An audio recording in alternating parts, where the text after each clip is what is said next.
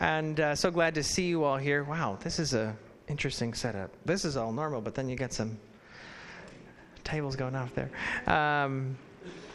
It's always surprising to see how many people are in here on a week and the configurations this room takes. But as we are getting settled, as we are centering our minds and our hearts and turning towards the history of the Reformation, let us pray that the Lord would be with us here this morning. Almighty God, we thank you for this day, another opportunity to praise you, to glorify you, and to learn more about how you have spoken through your prophets and your saints throughout the ages. Be with us this morning, and may all that we learn guide us in our faith journey. We lift this up in the name of the Father, the Son, and the Holy Spirit. Amen. Good morning. Now, it may be thought a little bit of temerity that you would have this Anglican up here discussing this week's topic, which is the Reformed tradition. One of the things I like to joke about with Presbyterians and also Methodists is to tell them that God so loved the world he didn't send a committee.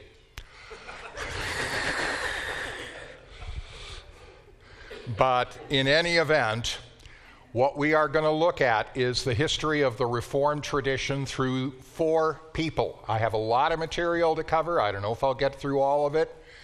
And I'm going to be concentrating on some people you may be less familiar with. When I say who were the reformers of the Reformed tradition, what name comes to mind? John Calvin, I've heard. Any others? Zwingli, thank you. Good historian there. Well, almost everybody will say Calvin, and they will talk about Calvinism. When we get to Calvin, whom we're actually not going to spend quite as much time with, he's been covered so much, I think that Calvin could have felt very much for one thing that Carl Jung later said, God deliver me from the Jungians. And I think Calvin probably would have said, God deliver me from the Calvinists.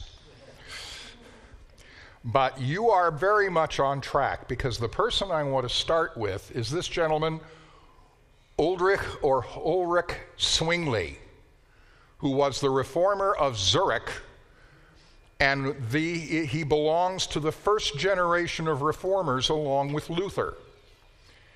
And that is an important thing to keep in mind, because Calvin was really a second generation reformer and was more an organizer of Reformation than really a groundbreaking reformer.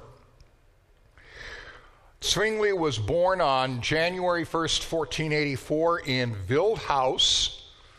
Wild House, in the canton of St. Gallen in Switzerland, in the Swiss Confederation. Some people would probably think that, given Zwingli's later career, Wildhaus may have been an appropriate place to come from. And because he died October 11th, 1531, at Kappel in the canton of Zurich. Anybody know how he died? He was killed in battle. He was killed in battle, in a battle between Protestant Zurich and Roman Catholic cantons. So talk about giving your life for the Reformation. He was educated primarily locally, and then for his secondary education in Basel and Bern.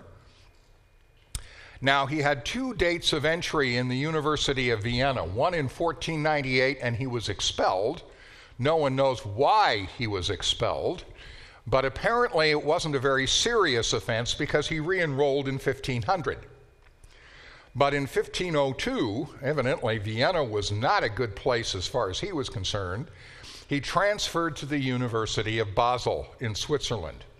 He got his MA in 1506 and was ordained a priest that same year. Now, in terms of his early career, he started out at the parish in Glarus in Switzerland, and then later moved to Einsiedeln. And the reason why he had to leave Glarus is that he became convinced of the immorality of the Swiss mercenary system. And he spoke out against it, which was not very politically correct. You see, the Swiss were caught in a triangle between three great powers at the time in Europe: France, the Holy Roman Empire, and the papacy. And different cantons supplied mercenaries to all three. And it was one of the major sources of income for some of the Swiss cantons. And can anybody tell me what the one remnant of that system is?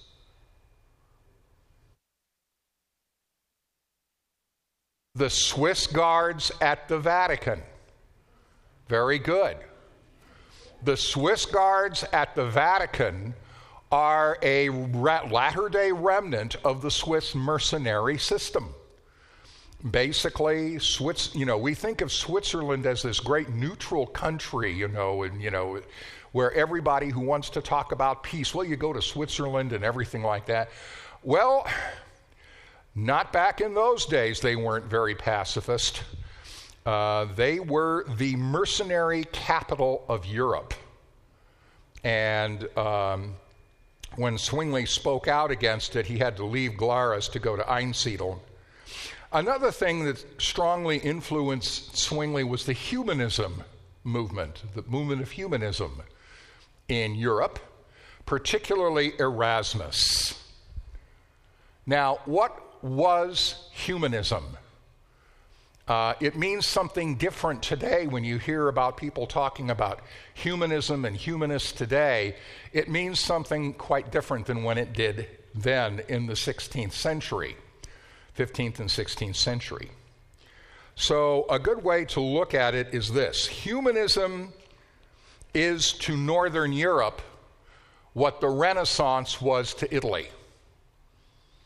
Humanism is to Northern Europe as the Renaissance was to Italy.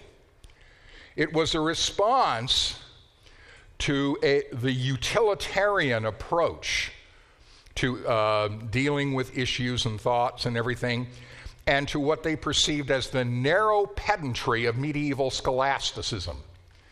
And their response to that was the advanced study and the use of what they called studia humanitatis, what we today would call the humanities.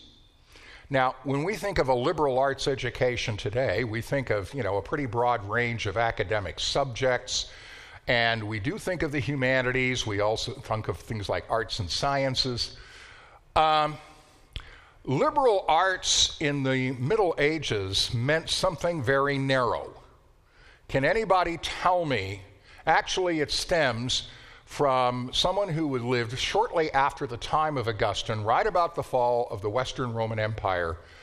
A fellow by the name of Marcianus Capella wrote a little book that was basically a summation of what they understood as what they knew. And there were 7 liberal arts. Anybody know what they are? Well, the first group was called the trivium, where we get our word trivial. The trivium was grammar, rhetoric, and logic. And then there was the quadrivium, the group of 4. Trivium essentially just means a group of 3. The quadrivium was arithmetic, geometry, astronomy, and music. Now, why those subjects? Because they were needed by the clergy in the church. You needed grammar to get your letters, the grammar, in your sentences clear. You needed rhetoric to write persuasive letters and sermons. You needed logic for argumentation in theological disputes. That's the trivium. You needed arithmetic because the church was a highly lucrative commercial institution. And so you needed to be able to keep accounts. You needed geometry to build churches. You needed astronomy to calculate the date of Easter. How many people know how you calculate the date of Easter in the Western calendar? Michael?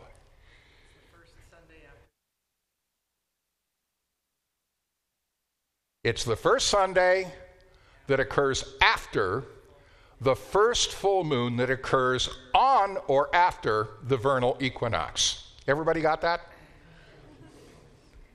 You all can calculate that, I know, as the drop of a hat.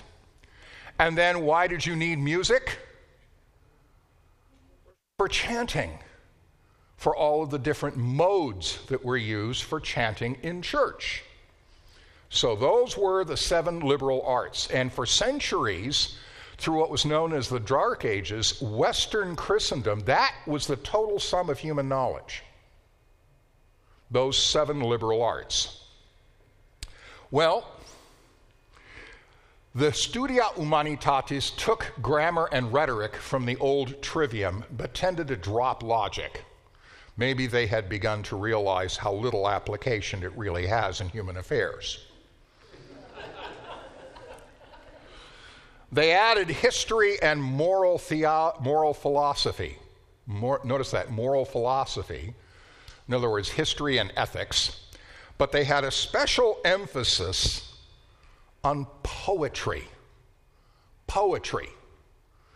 Because, anybody care to know who the first Renaissance figure was? Is sort of listed as the first figure in the Renaissance in Italy? Come on, historians. What? No, Shakespeare was well after. What? The 1400s. Petrarch, who began the translation of Greek and Latin classic poetry and was himself a poet, invented the form we know as the sonnet. This was also called, the foremost figures were Erasmus and Thomas More, and humanism was called the New Learning. Now,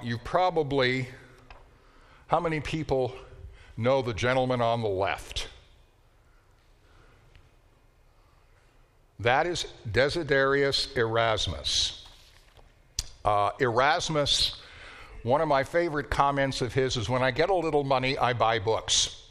If there's any left, I buy food and clothing. Erasmus wrote 2 major works, or published 2 major works. One was the first critical edition of the Greek New Testament. Up until that time, most, even biblical scholars, were tied to the Latin Vulgate, which was a translation from the Greek into Latin, the vulgar tongue. The other work was Encomium Moriae, in praise of folly. Now, two of the things that this reveals about Erasmus, one of the most important, is he had a terrific sense of humor. He had a very good sense of humor. And he also thought perhaps the best way to reform the church was through satire. Through satire. Erasmus was the John Oliver of the 15th and 16th centuries. Okay, although probably much less profane. But in any event, he used the Encomium Moriae, satirized virtually anything and anybody. He was an equal opportunity satirist. Thomas More, of course, his major work was Utopia. And again, what he was trying to do was to show what was wrong with society by creating a picture of an ideal society. In other words, a society that had been completely reformed. Now, the important thing to keep in mind about Erasmus and More is that they were both very loyal Catholics and very opposed to the Reformation. More, in fact, as you may know if you watch the series Wolf Hall, spent a fair amount of time burning heretics and torturing them. So, there is a downside to some of this. But in any event, those are the 2 humanists. Now, back to Zwingli. Reforming of Zurich. In 1518, Zwingli was called to Zurich to serve as the people's priest at the Großmünster, the main cathedral in Zurich, okay, the main church. And at first, he chartered a moderate course between Erasmus and Luther. And as he went on, he became increasingly radical in his views. He attacked fasting, the damnation of unbaptized infants, and the power of excommunication.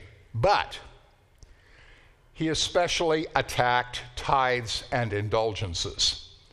Now again, what's the problem about attacking tithes and indulgences if you are a pastor at a church under the Bishop of Constance? You're attacking his income. You're attacking his income. The Bishop of Constance was not amused. Okay. But the first issue he really took on practically was fasting, because on the first fasting day in Lent in 1522, he staged the Wurstessen, the sausage eating. Okay, and what he did is he went to a shop of a friend and he cut up 2 sausages. This is the first fasting day in Lent, keep in mind, and he distributed them. And this was a revolutionary act, the Wurstessen. And so the reform was underway for better for Wurst. And he defended his action in a sermon, and that was the start of the Reformation in Zurich. Another thing he did was to effectively abolish clerical celibacy. And this didn't really take very much, because the Bishop of Constance did do one thing, recognizing typical human nature. He allowed his priests to have concubines. And he had wide permit of clerical concubinage. Zwingli said, wouldn't it be better if they just got married? So a little less hypocrisy and also a little better for the women, a little more legal protection. So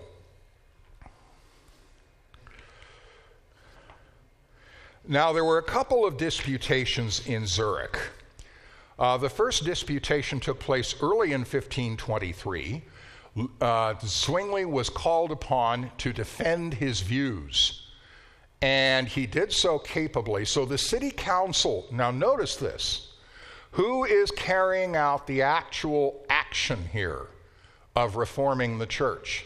It's the city council of Zurich. Remember the idea we got from Marsilius of Padua? What was that idea? Come on. People had more power than Rome. The supremacy of the civil authority over the church. The civil authority. The magistrate. That is why when you look at the mainline Protestant Reform movements, it is always being carried out through a political process. That's why we call it the magisterial Reformation. Okay, and that includes almost all branches, okay, Lutheran, Reform, Anglican, called the magisterial.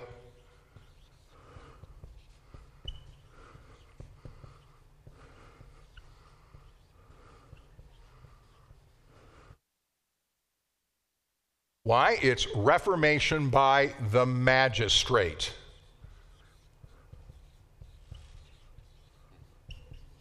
Reformation by the magistrate.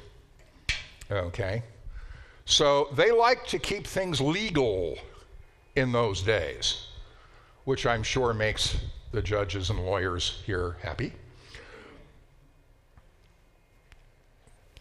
But the really important disputation was, the result is the city council decided Zwingli could continue to preach exactly as he had been.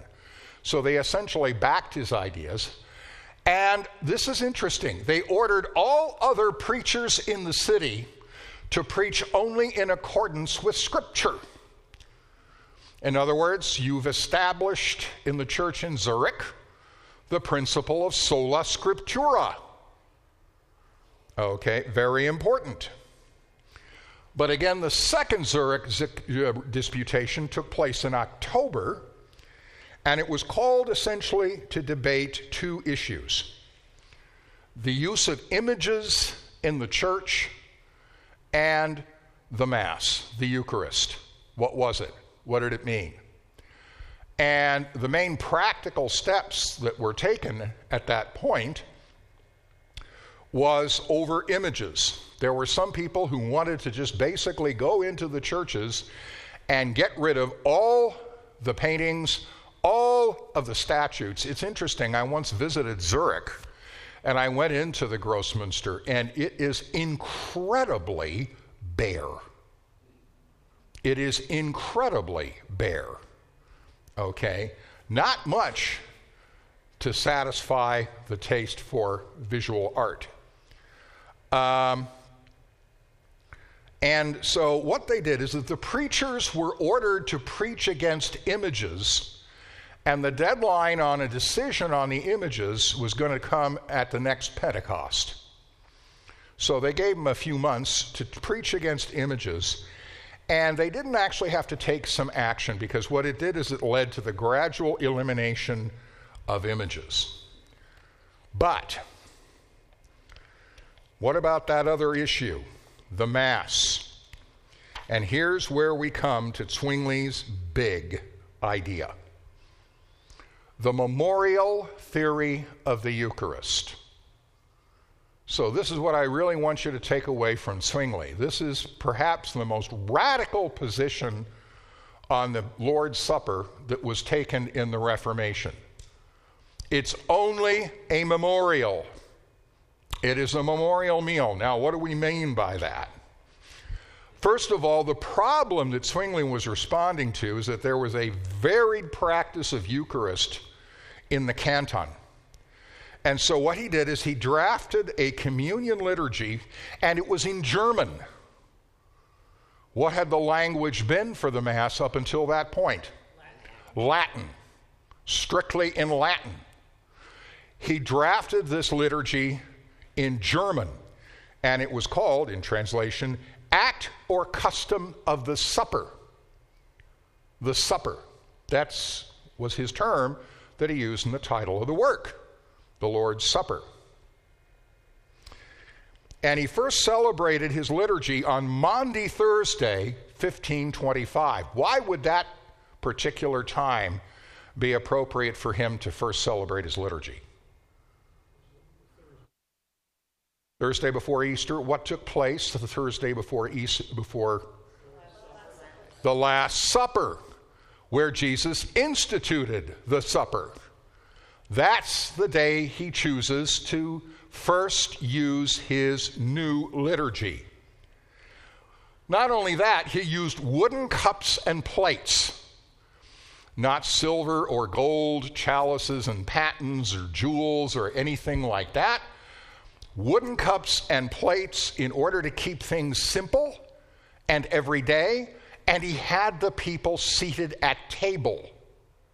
If you received communion back in the old days, how would you receive communion? You would go to the altar rail and you will kneel. Okay? Keep in mind, by the way, that altar rails originally were not designed to be a place where people kneeled to receive communion. They were designed in the early churches to keep dogs away from the altar, so they wouldn't relieve themselves on it. Okay. Then he also wrote a tract on the Eucharist, where Zwingli claimed, and here's the big thing, Bill Clinton was not the first person to say, it depends on what the meaning of the word is. Okay, because this was the key debate, that when you look at the words of institution, this is my body, this is my blood, what does the word is mean? And Zwingli claimed that the word is there actually meant signifies. signifies. This signifies my body given for you. This signifies, because Zwingli, in a sense, rightly observed that Jesus could not have been speaking literally. Because, pick up a piece of bread. Oh, this is my body. No, this is my body. This is not my body. Okay, so it was an obvious metaphor. Well, Luther was strongly wedded to the concept of real presence in the Eucharist, saying that the real body and blood of Jesus were received in, with, and under. Those were his terms, in, with, and under. It's a very structural model. In, with, and under the bread and wine. And so this started a ferocious debate in the Protestant world between Luther and his followers, including his disciple Melanchthon, and Zwingli and his supporters, including a fellow by the name of Johann Ecolampadius. I know you all know who, you've heard the name Ecolampadius. But in any event, some of the Protestant princes in Germany were really concerned that right here at the very beginning, really, this is still the first generation of the Protestant movement, of the Protestant Reformation. They were really concerned about this whole division and, this strife within Protestant ranks. This was not a time for division. So, Philip of Hesse called together a colloquy or conversation to take place in Marburg in his principality in order to try to reconcile the different branches of Protestantism. And you had Zwingli and Ecolampadius on one side for the memorialist theory, and Luther and Melanchthon with some others on the other.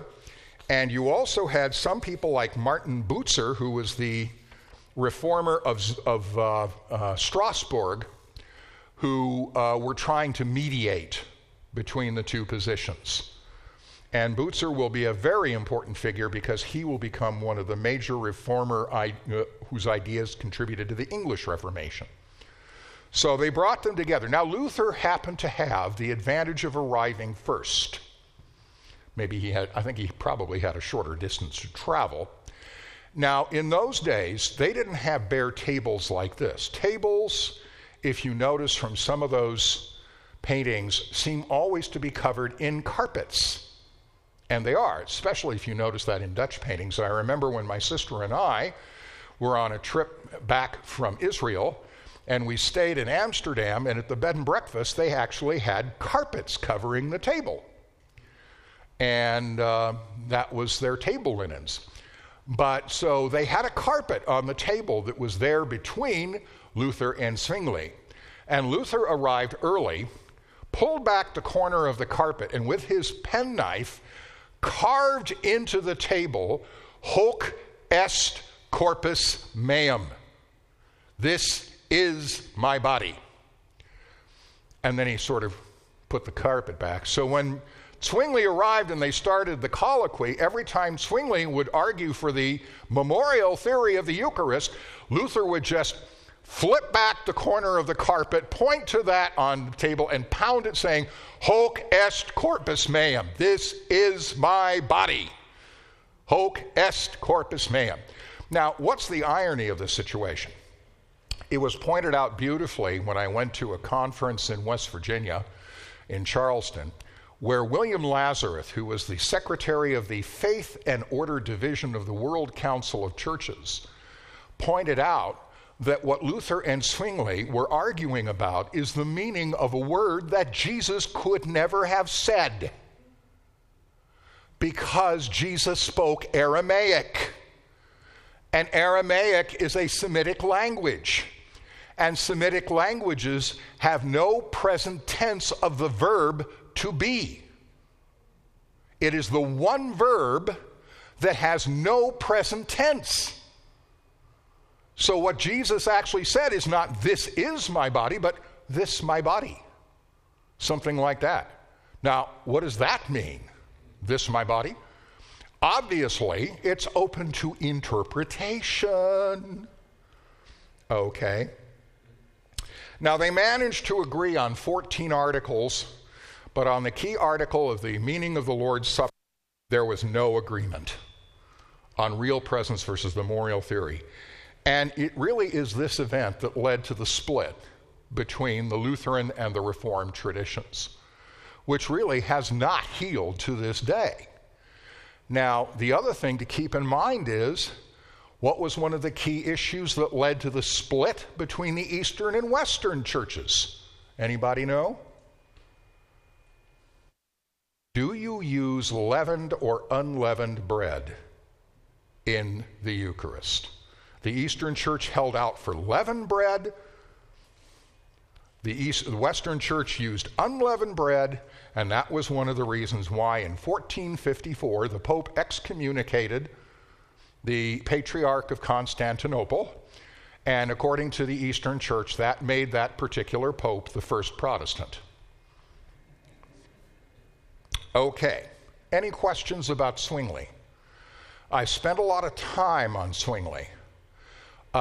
Keep in mind, like I said, he did not really have time to carry through a thorough reform in Zurich.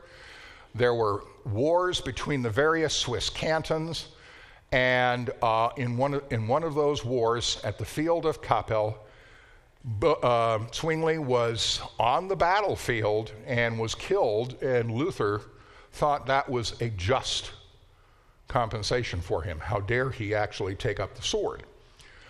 So the next person we're going to discuss is someone we probably need to pay more attention to in the history of the Reformed tradition, Heinrich Bullinger. Heinrich Bullinger. Bullinger was born July 18, 1504 in Bremgarten in Switzerland, and he died September 17, 1575 in Zurich. And it was Bullinger who really consolidated and carried through the reform in Zurich. So, first of all, a little bit about his education and career. He was educated, got his secondary education at the Gymnasium of Emmerich in Cleves. He left there at the age of 15. He was there from 13 to 15, 12 to 15, about that age. That was considered one of the most prestigious secondary schools in all of Europe. So he got the best possible secondary education. Now, thing to keep in mind about gymnasium, it's maybe a little less true then maybe than it is today, but when you graduate from a gymnasium in Germany to this day, you have had the equivalent of a junior college education. Not just high school, but a junior college education. And you go to university. And when you go to a German university, you enroll in a faculty and you study for 6 years as a doctoral student. They don't have bachelor's degrees, master's degrees. Your only degree from a university is your doctorate. And the only exam that you present in all of those 6 years is your doctoral comprehensives. So imagine going 6 years to university and really not having a faintest idea about whether you're getting this or not. And your only paper is your doctoral dissertation. And all doctoral dissertations in Germany are published. So you're talking about a different kind of university system. But he graduated from this gymnasium in Emmerich. In 1519 to 1522, he studied at the University of Cologne. He made a special study of the Church Fathers, that is, those post-biblical writers in the Church's history, sort of when it was really one holy Catholic and apostolic, according to the mythology. And he made a special study of the Church Fathers and became convinced that Luther's teachings were more faithful to the Bible and the Church Fathers than medieval scholasticism. Now, that is huge. That is huge. Because it is one of the things that will later have enormous influence on the English Reformation and the spirit of Anglicanism. That it is the Bible and the Church Fathers that you need to look at in terms of what really was the apostolic tradition. Then he came under the influence of Zwingli and moved to Zurich. And he eventually became overseer over other ministers in Zurich, a term known as the Antistes. He did that in 1531 and held that position until his death. Now, anybody know, what's the Greek equivalent of overseer? It's episkopos. What word do we get from that? Bishop. Bishop. Okay, so why wasn't he made the Bishop of Zurich? Because they were allergic to bishops. Because the bishops in that region were opposed to reform. So they couldn't call him a bishop, so they called him Antistes of the church. And he consolidated the Reformation in Zurich after Zwingli's death. Okay. Now, when we turn to Bullinger's works, there are three major things that he has to bear responsibility for. One was a book called The Decades, a sort of series of theological essays. The important thing about The Decades is that they were far more widely translated, published, and read in England than Calvin's Institutes. They became the theological textbook for English Protestants in the 16th century. Those priests who couldn't read Latin were given the task of studying Bullinger's Decades in English translation. About 110 or 120 different editions, and there were only about a couple of dozen editions of the Institutes published. And so his ideas had very wide circulation well beyond the Reform lands. He also reached with Calvin the consensus Tigurinus, or Zurich consensus formula, on the Lord's Supper. And this is very important because what it did is it sort of brought together the Zwinglian idea of the memorial theory of the Eucharist with Calvin's idea of spiritual presence. Spiritual presence. Now, I remember when Pastor Michael was presenting one of the one of the Reformed confessions, and he talked about how much time was spent on the doctrine of the ascension. Why would the Reformed tradition spend a lot of time talking about the ascension of Christ in their confessions? Because Luther, behind his theory of real presence, developed an understanding that the human body and blood of Jesus had been gifted with the divine attribute of ubiquity. And therefore, as he once, in his forceful way, said, Christ is present in my cabbage soup. Okay, so not just in the Eucharist, but especially in the Eucharist. And what the Reformed tradition was saying is, no, a human body is a human body, it is finite, it is limited, and the body and blood, the flesh and blood of Jesus is not present in the Eucharist because where is it? At the right hand of the Father in heaven. In other words, not here. So how is Christ present in the Eucharist? By the Holy Spirit. It was Zwingli who brought these two ideas together in the Consensus Tigurinus and thus united the Swiss Reform movement. He also co-authored the Second Helvetic Confession, Helvetic referring to the Swiss, of 1566. Now, the Second Helvetic Confession, along with the Heidelberg Catechism, are the most widely accepted and widely revered confessional documents in the Reformed tradition worldwide. Much more widely held than the Westminster Confession or the Westminster Catechisms. Okay. Now, especially in the decades, and it's important that people were reading that in England in the decades, because it brings us to Bullinger's big idea: covenant theology. Covenant theology. The idea of the covenant as an overarching and underpinning concept was crucial to Bullinger, okay? And he had a couple of problems that you solve by a covenant. Luther, when he approached the doctrine of sola scriptura, what did he really put in place of that, as we discussed last week? His doctrine of the Word. His doctrine of the Word, which enabled him, in effect, to have a canon within the canon. That if something in Scripture did not seem to witness to Jesus Christ and Him crucified and justification by faith, it didn't really have authority.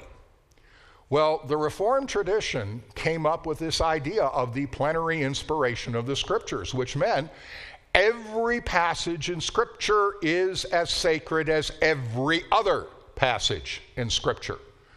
So what you need to do is you need to find some kind of concept that will serve as a center for biblical theology and an overarching interpretive method. Okay? And that was done with the concept of covenant. Covenant. So you basically begin interpreting the entire biblical witness as covenantal. In other words, what do we call the two parts of our Bible? The Old Testament and the New Testament. What does testament there mean? It means a covenant. It's the Old Covenant and the New Covenant. Okay? Covenant is all. Now, the concept of covenant, when you think about where it came from Israel's experience really in the Exodus and at Sinai. And it's an interesting problem. There are two legends about what happened at Sinai. And so I'm going to digress for a moment to do a little bit of rabbinics. But there is one rabbinic story that notes the fact that if you look at Genesis 1, in the Hebrew anyway, it says, Vayihi erev, vayihi voker, yom, and then echad, shtaim, sheni, shlishi, revi'i. So basically it's just, and it was evening and it was morning, one day, a second day, a third day. But when you get to day 6, it's yom hashishi, the 6th day. All of a sudden, it introduces the definite article. Now, if you're a rabbi, that means something. And you spend your time trying to figure out, what does it mean to have the 6th day? And they said, well, Israel stood at Sinai to receive the Torah on the 6th day of the 3rd month after the Exodus. And therefore, the whole of creation was totally contingent upon Israel's voluntary acceptance of the Torah when they said to Moses, all that the Lord has said to us, we will do and we will obey. In other words, this was totally voluntary acceptance of the Torah.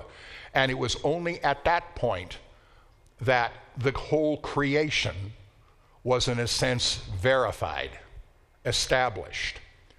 On the other hand, it talks about the people gathering under the mountain in Exodus. And so another rabbinic story runs, Kafa alehem har kagigi. He held the mountain over them, over their heads, and basically said, okay, here's your choice. Accept my Torah or I'll drop this on you and wipe you out. Okay, now, that's not exactly a voluntary choice, is it? So here was the acceptance of the Torah. Was it a free voluntary act or was it involuntary? This basically goes back to a problem. When you have divine omnipotence and unlimited freedom face to face with limited human freedom, finite human freedom, and finite human integrity, how do you preserve both sides in the relationship so it's an authentic relationship? The answer is covenant. You have both sides, in effect, unconditionally commit to the relationship. Unconditionally and freely. And therefore, you find this perfect solution for the divine-human relationship. Now, this idea was perfect for covenant theologians because they said basically, absolutely everything, even the created order, operates on the basis of covenant. And this became the cardinal principle of later Puritan theology in England. Remember I said the decades were more widely read and published than the institutes? Puritanism was more Bullingerian than it was Calvinist. And so they did everything in terms of covenant. This is a huge concept. So that's Bullinger's big idea. We're beginning to run out of time. So finally we come to John Calvin. And so what you're getting is essentially a one-foot presentation of Calvin and John Knox. Okay. Calvin was born Jehan Chauvin on July 10th, 1509 in Noyon, Picardy in France. He was a Frenchman. He was a Frenchman. He died on May 27th, 1564, aged only 54, in Geneva, Switzerland. Now you look at his education and it was just absolutely mind-blowing. He was educated at the Collège de la Marche, University of Paris. Now the University of Paris was the preeminent university in Europe. And especially if you wanted to study theology, that's where you went from anywhere in the Catholic world. Although, as we will see, he didn't really study theology. He also studied at the universities of Orléans and Bourges. So again, he's being educated in Catholic France. Like Zwingli, he had a background in humanism. And here comes the difficult thing. This explains a great deal about Calvin's character and writing. He trained as a lawyer. He trained as a lawyer. And lawyers like things neat and tied up in a neat little bundle. In his early career, he broke from Roman Catholicism about 1530 and then fled to Basel, Switzerland after a wave of violence against Protestants in France. In 1536, he published in Basel the first edition of the Institutes of the Christian Religion, which is the work for which Calvin is most known. That same year, he was invited by a fellow Frenchman named William or Guillaume Farel to come to Geneva and to carry on the Reformation there. However, it was not very successful. Both men were soon expelled from the city. Then Martin Bucer, who had been in charge of the Reformation in Strasbourg, invited him there. He was invited back to Geneva in 1541, and there he led and secured the Protestant Reformation in Geneva, running the place, one might say, almost as a dictator. Now, his major works obviously the most major work is the Institutes of the Christian Religion.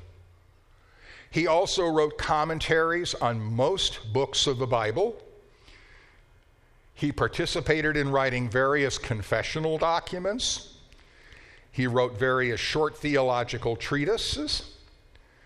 And so you have to say, John Calvin is the systematic theologian of the Reformation.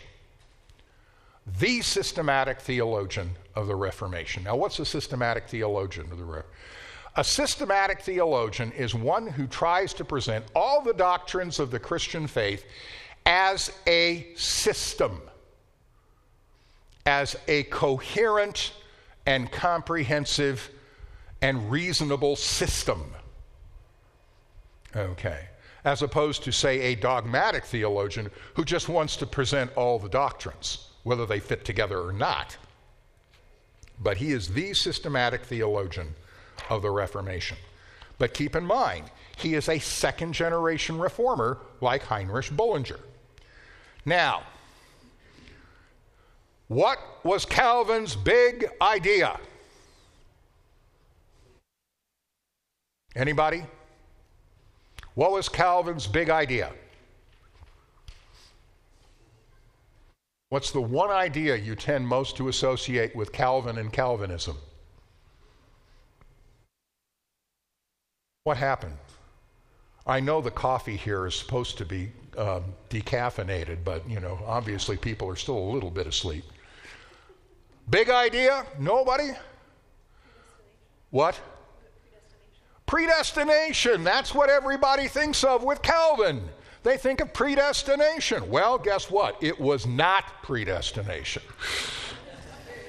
I knew somebody was going to say that. Okay. Somebody was predestined to say that. I love the line in there's a marvelous piece of Southern writing by a very precocious teenager called Virginia Carey Hudson called O Ye Jigs and Juleps, about her growing up in the South in Hattiesburg, Mississippi. And she got into an argument with some of her Presbyterian friends when she says, Presbyterians believe in procrastination. So when they didn't believe it, they said, well, let's go to the pastor and see. So they went to the Presbyterian pastor's house and said, I told my friends that Presbyterians believe in procrastination. He said, they certainly do, and all you need to do is look at the church books and to see it. Okay. For Calvin, predestination was a relatively minor issue. The big one was the absolute sovereignty of God. Absolute sovereignty of God. And this is the overarching concept of the Institutes. You start with an understanding of the absolute sovereignty of God over everything, over nature, over history, over the whole order of salvation, the Ordo Salutis. And that's where predestination comes in. Because if coming to Christ and believing in Christ, whose idea was that?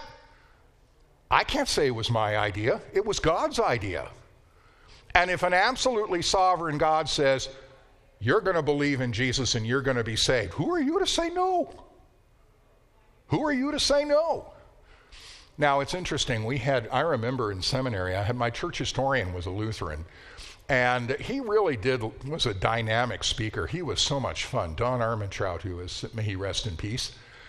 And I had a classmate, Greg, who anytime we got anywhere near the doctrine of election, he always said something like, I have a real problem with that. He almost said exactly the same thing every time. I have a real problem with that. And finally, I remember Don looking at him and said, I know you want to be responsible for your own salvation. I don't. I just blow it.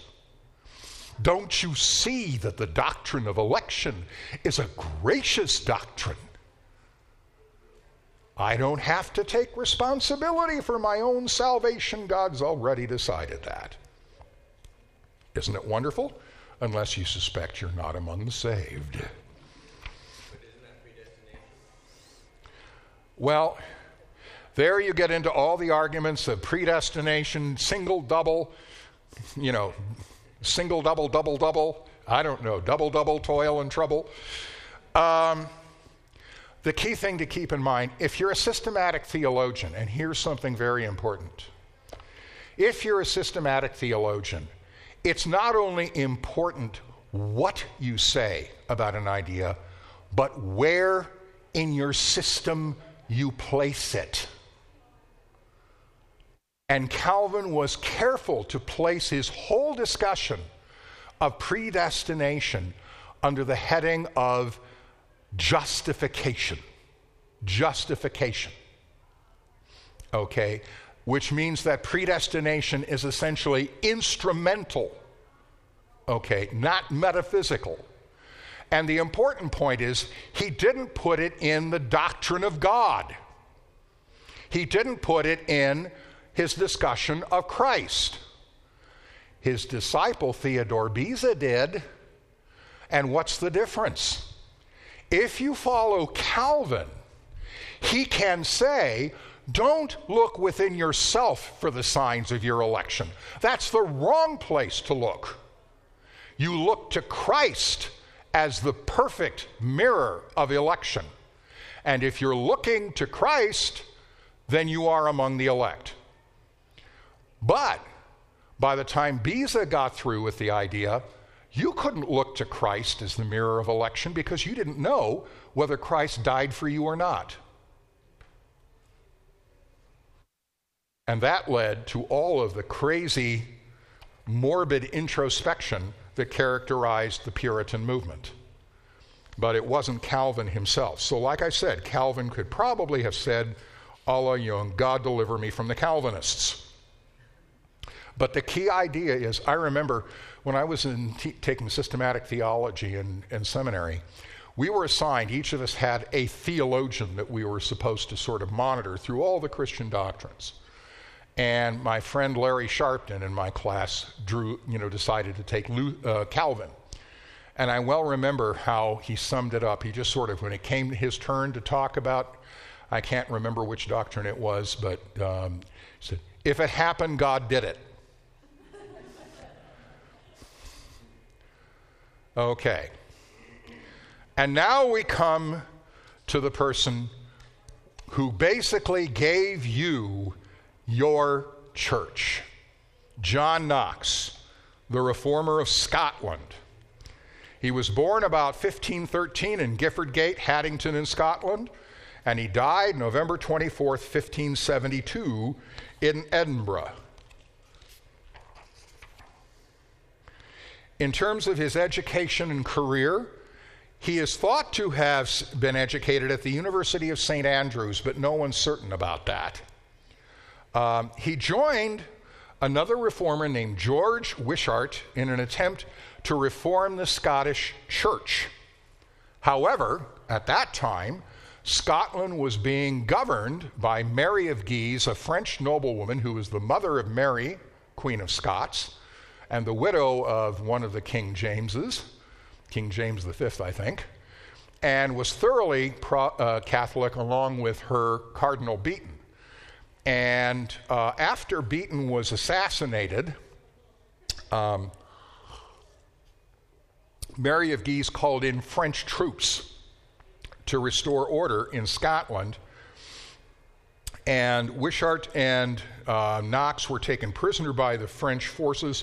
Wishart was burned at the stake, and John Knox was sent to the galleys. Now you got to keep in mind, this does something to you.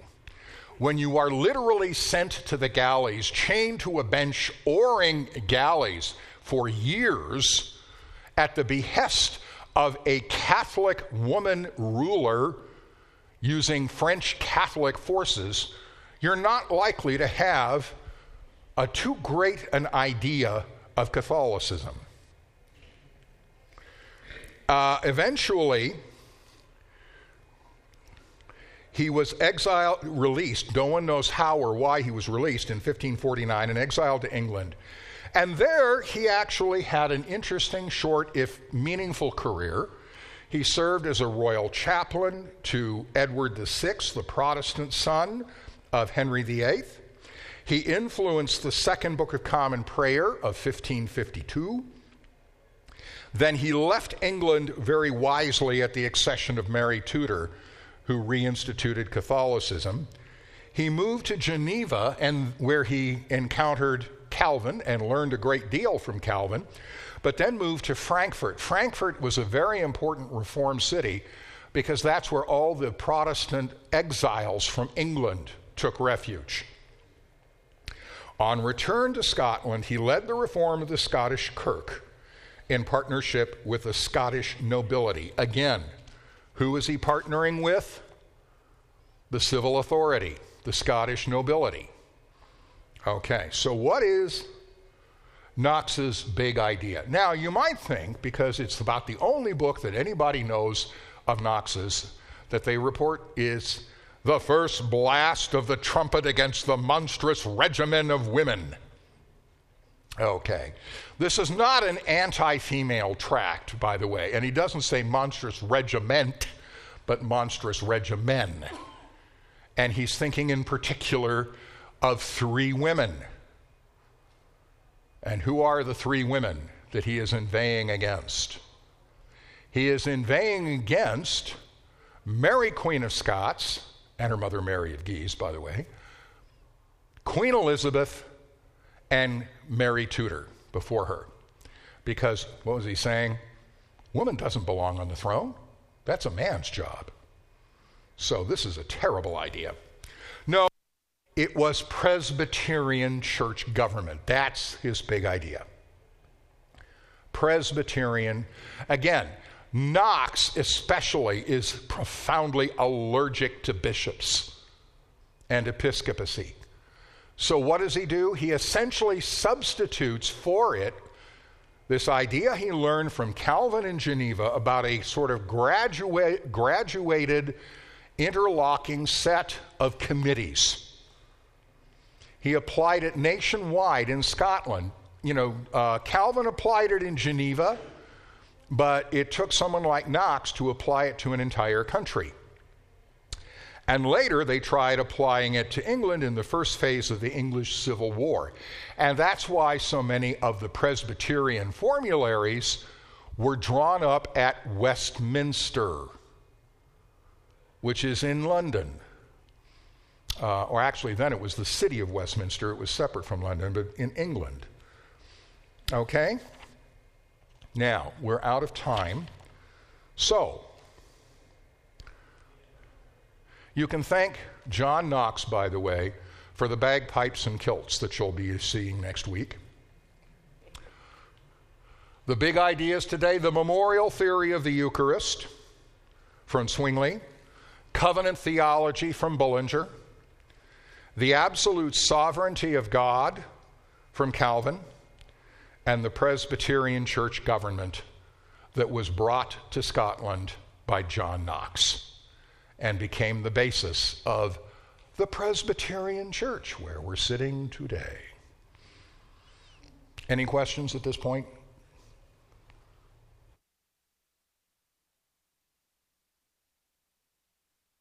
What?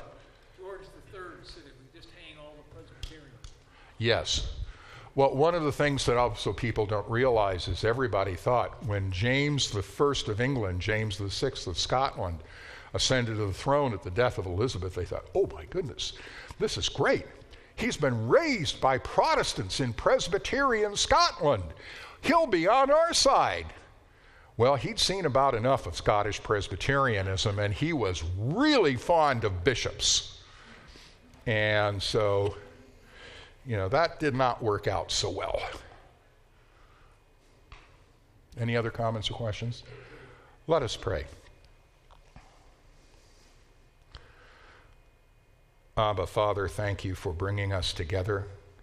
Help us to understand the road by which we have come, so that we may help to learn, you may help us to learn from our past, to give us wisdom for the future. For we know that our future is your Son, Jesus Christ, in whose holy name we pray. Amen.